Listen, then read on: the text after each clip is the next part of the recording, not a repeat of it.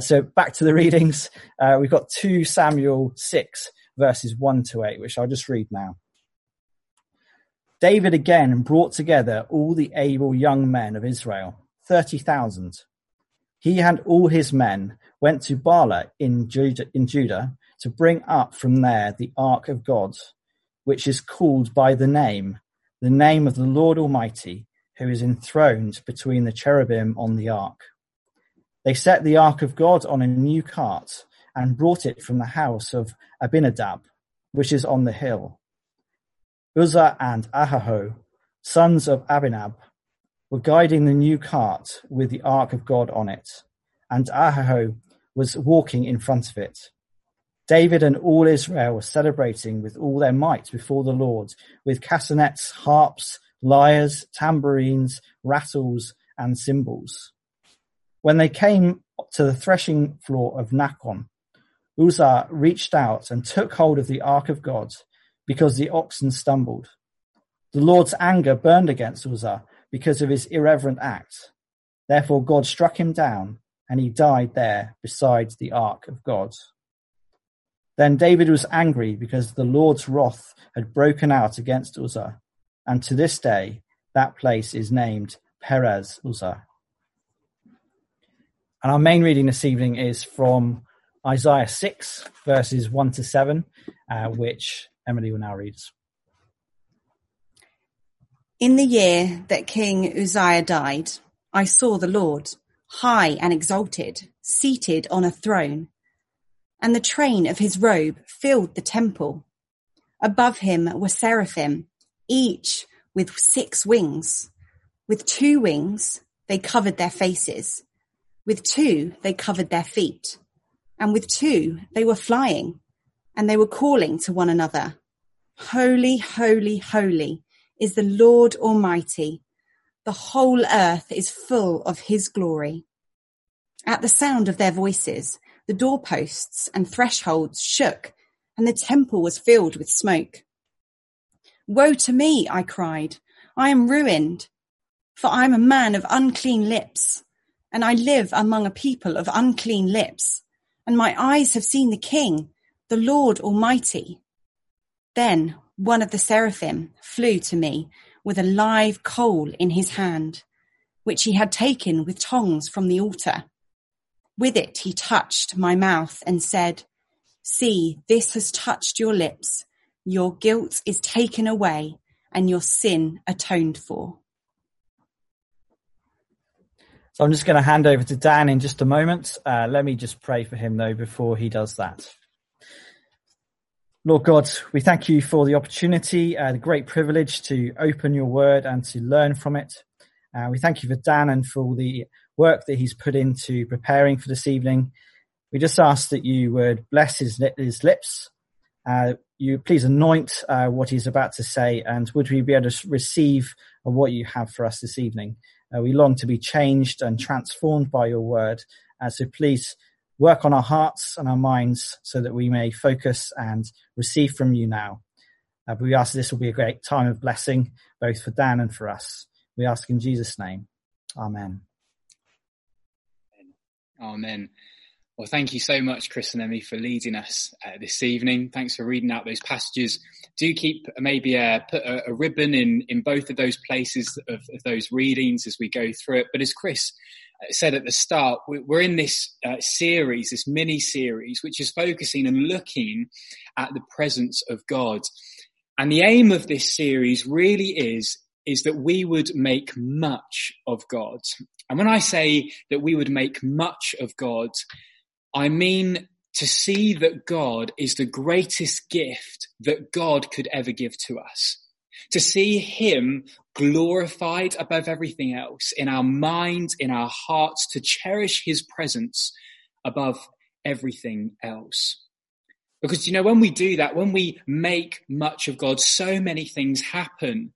For example, our relationship with God will look different, for example. The Bible stops being an outdated, boring obstacle that has to be overcome and starts to be the way in which we connect and we hear from the one who is our supreme joy. To make much of God will also change our evangelism and make that look different. Like our vision verse for the year, it says, as for us, we cannot help speak about what we have seen and heard. We just won't be able to stop talking about the one that we make much of, about the one that we love. But in order for us to make much of God, well, we need to grasp more of the one that we are to make much of. Last week, we traced the theme of God's presence right the way through the Bible, seeing how God has worked through history to be with his people for good. I wonder if you were here last week, I wonder as we went through this Bible overview, seeing from sort of cover to cover, as we went through looking at God's presence, we would have seen constantly described, constantly alongside God's presence was that word holy. God's presence was described as a holy presence. And so in order for us to make much of God, the Bible says it is vitally important that we understand how holy God is, the holiness of God. Now, what does it actually mean when we say the holiness of God? Well, that word holy literally means cut off or separate. And so you get many things in the Bible which are called holy. You have things called holy ground, holy days, holy cities, holy festivals, and so on. They're separate, they're distinct. And yet when the Bible describes the holiness of God, it does mean separate, it does mean cut off, but it carries with it something far more than just separate or cut off. It's a deeper and it's a grander view of God. And I want to give us just 3 short examples of that. 1 Samuel chapter 2 verse 2, it says, there is no one holy like the Lord. There is no one beside you. Isaiah chapter 40 verse 25 says, to whom will you compare me? Or who is my equal, says the Holy One. And then Hosea chapter 11 verse 9 says, God says, I am God and I'm not a man, the Holy One among you. And so when the Bible talks, when God talks about the holiness of God, what's being communicated in essence is that God is God and there is no one like him. God is so massive, so powerful, so glorious that there is nothing, no one that you could even imagine comparing to him. God is holy. And I found that one of the great litmus tests to see how holy we see God, how much we make of God, how big God is in our minds, is how we view our first reading that we heard tonight in 2 Samuel chapter 6 with Uzzah and the ark. You see, in 2 Samuel chapter 6, we read of the ark, which was this golden box almost, and it was the symbol of God's presence with his people. The ark, it sat right in the Holy of Holies in the tabernacle. It was the place where God met and the place where God spoke to his people. In fact, in 2 Samuel chapter 6 verse 2, the ark is described, it says the ark of God, which is called by the name of the Lord Almighty, who is enthroned between the cherubim on the ark. The ark symbolizes the presence of God with his people. And in 2 Samuel chapter 6, it's the account of David who wants to bring this ark into Jerusalem. And he sends down 2 men to carry out this job, Uzzah and Ahio, to bring it back up. And as Ahio and Uzzah, as they walk down to collect the ark, and as they bring it back up, they put it on a cart. And David, he's got the party going in Jerusalem. He's got the music going. He's dancing as he celebrates this momentous day. And as this cart is going up towards Jerusalem, as this cart is coming up, it stumbles. And the ark looks like it's going to fall off. And Uzzah stretches out his hand and takes hold of the ark to stop it from falling off. And God at that moment, verse 6, because of Uzzah's irreverent act, because Uzzah forgets the holiness of God, God immediately strikes him down. And it says at the end of verse 7, he died there beside the ark. Now, I don't know about you, but when I read through this passage, I must be honest, I sometimes struggle with what I read. I mean, this seems so harsh, doesn't it? Uzzah was only trying to help, it seems. He was trying to stop it from falling to the ground. And yet, do you know, as I've been reflecting upon the holiness of God, as we will reflect upon the holiness of God tonight, do you know, if that's my view, I don't make much of God. And I don't make much of his holiness. I end up focusing on the wrong thing. I focus on Uzzah's apparent little mistake, and I forget about the awesome weight of God's glory and his holiness. And, you know, I pray that one of the aims of tonight, as we reflect and we look at God's holiness, is that we will be able to read back this story of Uzzah and not say, Lord, wasn't that harsh? But rather, as we'll see tonight, say, Lord, holy, holy, holy is the Lord God Almighty. And, you know, as we look and as we aim to make much of God tonight, this evening, marveling at his holiness, at his glory, do you know, we're going to spend the rest of this evening looking at our second and the main reading tonight, Isaiah chapter 6, verses 1 to 7. And last week we had 7 E's. Tonight we have 3 R's.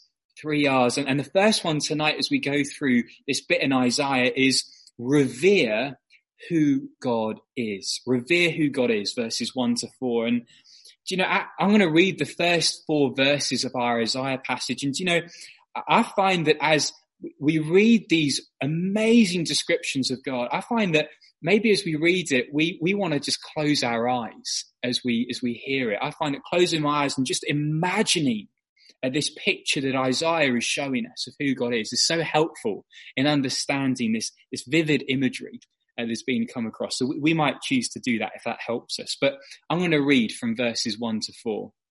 It says this, it says, in the year that King Uzziah died, I saw the Lord high and exalted, seated on a throne, and the train of his robe filled the temple. Above him were seraphim, each with 6 wings. With 2 wings, they covered their faces. With 2, they covered their feet. And with 2, they were flying. And they were calling out to one another, holy, holy, holy is the Lord God Almighty. The whole earth is full of his glory. At the sound of their voices, the doorposts and the threshold shook, and the temple was filled with smoke. What a vision this is that Isaiah is given of the Lord Almighty. He sees the Lord high and exalted. He's sitting on a throne, the place of total power, of total authority and glory. And it says that the train of his robe fills the temple. Do you know, I wonder whether we've ever seen the state opening of Parliament. We've probably got better things to do than watch that. But if we ever have, then you might know that that's the time of year when the Queen comes down to officially reopen Parliament. And she comes down from Buckingham Palace. And all of the politicians in the House of Commons, Boris and Keir, they all walk up to the House of Lords to listen to the Queen giving this speech. And as they walk up and as everyone's packed in the House of Lords, the Queen walks in. And as she walks in, she's got a crown, the royal crown on her head. And she's got a robe that flows down. And she's got 6 children trying to carry this robe as she's walking through. And she then sits on this throne, and the robe is so long it flows down 4 or 5 steps of the throne, and she sits there. And you look at it and it's so impressive, it's so glorious. And yet in this vision that Isaiah has, he says God's robe fills the entire temple in Isaiah's vision, not just 4 or 5 steps, the whole building. A robe that wouldn't just fill the House of Lords, but it would flow all the way down to the House of Commons and then out the other side. How majestic, how glorious God is. And then we're introduced to these creatures called seraphim that are above the Lord, above his throne. And, just before we think that these creatures are just kind of cute babies that our culture would think playing harps in the sky, well, these creatures, verse 4, they speak and they make buildings shake. Just at the sound of their voice, they are powerful creatures that are with God. And yet even these ones that speak and make buildings shake, they can't even look at God. Their wings cover their faces. This is how holy, how glorious God is. And we see that in the song that these creatures sing to one another. They say, holy, holy, holy is the Lord God Almighty. The whole earth is full of his glory. That's the song that they are singing to one another, reminding each other of. I wonder this evening, do we see it? Do we get just a taste of how glorious and how holy, how majestic, how big God is? There is nothing and no one like God. And Revelation chapter 4, it carries this picture on, because John, who wrote Revelation, he has a vision, and it's similar to Isaiah's vision that we've just read of. In Revelation chapter 4, verse 8, it says, each of the 4 living creatures had 6 wings and was covered with eyes all round, even under its wings. Day and night they never stopped saying, holy, holy, holy is the Lord God Almighty, who was and is to come. Whenever the living creatures give glory, honor, and thanks to him who sits on the throne and who lives forever and ever, the 24 elders fall down and worship him who lives forever and ever. They lay down their crowns before him and say, you are worthy, our Lord and God, to receive glory and honor and power, for you created all things, and by your will they were created and have their being. Do you know, when we say this evening that we want to make much of God, this is what we mean. To revere who God is, who he really is, not just some cultural impression of God, not just some soft, boxed up, tamed version of God, but the real God, the high and exalted God, the God of Isaiah's vision. And yet this evening, I'll confess that so often, on so many times, I so often forget the weight of his glory and holiness that God has. I forget that this is who God is. And, I can demonstrate that so easily. I remember this week even, it gets to the end of the day and you're about to go to sleep. And I remember I had my Bible on the bedside table, and I knew it would be good for me to end the day by reading something from God's word, to hear from him and to speak to him. But also on my bedside table, I had my iPad, and I looked over. And at that moment, I was feeling tired, and I reached over and I picked up my iPad, and I watched a basketball game, and I thought, I'll read something from my Bible afterwards. And yet 20 minutes later, probably knows what happens. I fell asleep and I didn't get around to it. And what it illustrated to me the very next morning as I was preparing from the holiness of God is how much I did not make of God.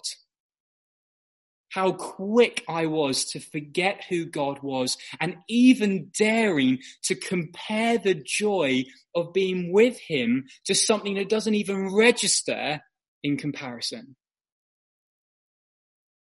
Revere who God is. God is holy. He is uncompared to anything in this world. God is holy. Revere who God is. But secondly, this evening, realize who I am. Realize who I am, verse 5. You see, this vision that Isaiah is given, it has a real consequence. It has a huge consequence, because As Isaiah stands before this holy and majestic God, he finds out the reality of who he is and that he's totally exposed. Look with me at verse 5. Isaiah says, "Woe to me," I cried, "I am ruined, for I am a man of unclean lips, and I live among a people of unclean lips, and my eyes have seen the King, the Lord Almighty." Standing before all of God's glory and holiness, it exposed the unholiness in Isaiah in comparison. It was like a UV light that exposed all the dirt or all of the stains that Isaiah had. And he sees his state before God and he cries out in terror. He says, "I am ruined." Isaiah is expecting, like Uzzah with the ark, to be struck down immediately by this gloriously holy God. He knows what happens when people are confronted with the presence of this holy God. Do you know, I love what R.C. Sproul says.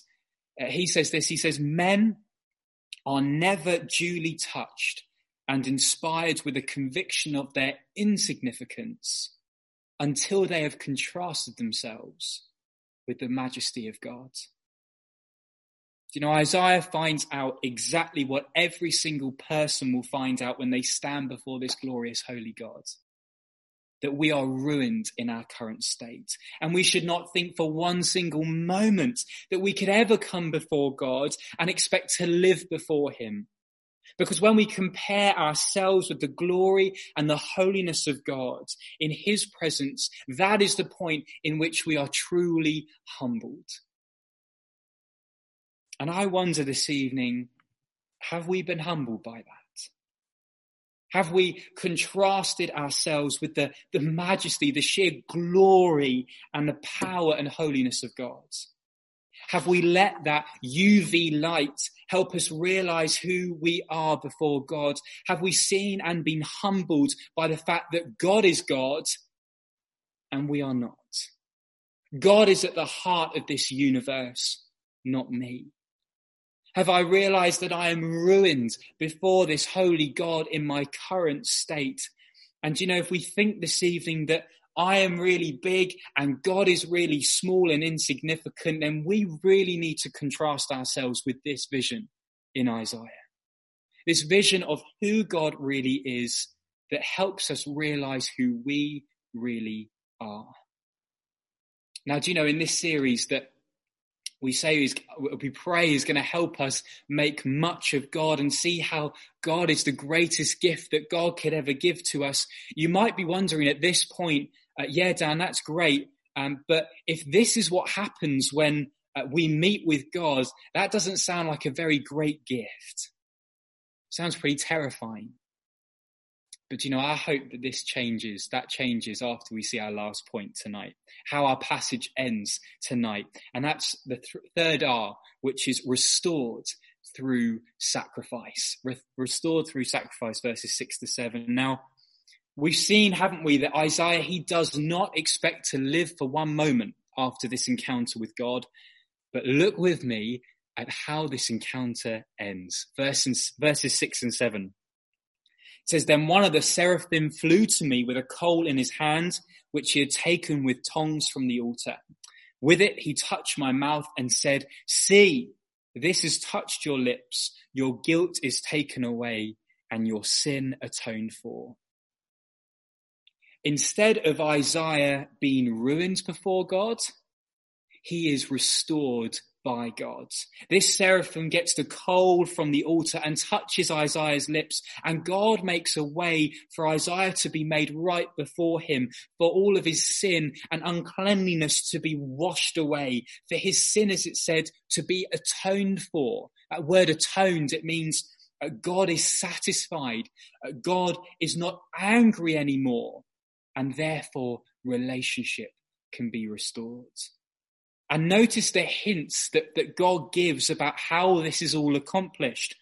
The coal that touches Isaiah's lips are from the altar being the place of sacrifice in the temple. Now here's where it gets really cool. Because do you remember we looked at that passage from Revelation, and John records in Revelation a very similar vision of God on his throne. And yet John, instead of then recording the coal from the altar that Isaiah records, John sees something else. I'm going to read it from Revelation chapter 5, verse 6. What does John see after he sees this throne? He doesn't see a coal, but he sees Revelation chapter 5, verse 6. He says, "Then I saw a lamb, looking as if it had been slain, standing at the center of the throne." And then verse 9, it says, "You are worthy to take the scroll and open its seals, because you were slain. And with your blood you purchased for God persons from every tribe, tongue, and nation. You have made them to be a kingdom and priests to serve our God, and they will reign on the earth." You know, Isaiah points us to the reality that we are restored before God. We are forgiven before God through the place of sacrifice. And we know from John that this altar points to the lamb that was sacrificed, who was slain for us, Jesus. As we read last week from 1 Peter 3 verse 18, it says, "For Christ also suffered once for sins, the righteous for the unrighteous, to bring you to God." The Holy One died in the place of the unholy, so that we could live and we could stand and enjoy being in the presence of this gloriously holy God. We are restored through sacrifice, our sin atoned for through Jesus' blood, through his death, to bring us to God. Remember, this is what we saw last week. This is where the gospel leads. God is the gospel. He did this so we could be with him, so we could stand before his presence and not be ruined, but restored. And I hope more than anything this evening, even though this might be the 500,000th time we have heard this, I pray that having seen who God is, having seen who we are, this truth of being restored through sacrifice should blow us away. We are not ruined. We are restored. And I hope this makes us make so much of God this evening. That God's not only holy, but he's made a way for unholy people through his grace to be holy too. And you know, this is why, as I've been thinking, that it is totally wrong to say that there are many different ways to God. Because without Jesus, we are ruined before God. Without Jesus, we have no refuge. And so this evening, I pray that we would cling to Jesus with everything that we have tonight. Do you know, Jesus isn't just some optional extra. He isn't just some comfort blanket to make us feel nice. He is the only refuge that we have in front of a gloriously holy God. And so this evening, I wonder, do we look at the story of Uzzah and the ark any differently tonight? I hope we do. I hope that this evening, that this vision of who God is has helped us to make so much more of God in our minds and our hearts. God is so big. He is so glorious. He is so holy. I hope we see why Proverbs 1 verse 6 says, "The fear of the Lord is the beginning of wisdom." I hope this leads us to love God more, to worship him more, to adore him more. And ultimately, I pray, as I hope to this evening, to pursue knowing this God that has brought me near, that has not ruined me, but restored me through Jesus, to bring me to his holy presence, for me to enjoy being with him, being one of his children, adopted into his family, in his kingdom that will last forever and ever. How amazing is this God? How big is this God? Let us make much of him this week, and let that shape everything our relationship, our evangelism, our lives. Make much of this, God. I'm going to pray now, and then Chris is going to lead us in the rest of our service. Holy, holy, holy is the Lord God Almighty. The whole earth is full of your glory. Father, that is our prayer tonight. Father, we want our vision, our view of you to be so big in our hearts and our minds tonight. Father, would you blow our minds with how big you are? And with that truth of who you are, help shape the way that we view who we are. Would we realize how we stand before you in our current state, but rather would we pursue and run to the refuge that we have, the way that we are restored to you through the Lord Jesus. And Father, we pray that we would make much of you tonight. We would make much of your holiness and your glory. We would fear you, we would love you, we would cherish you with all of our hearts. We pray this in Jesus' name. Amen.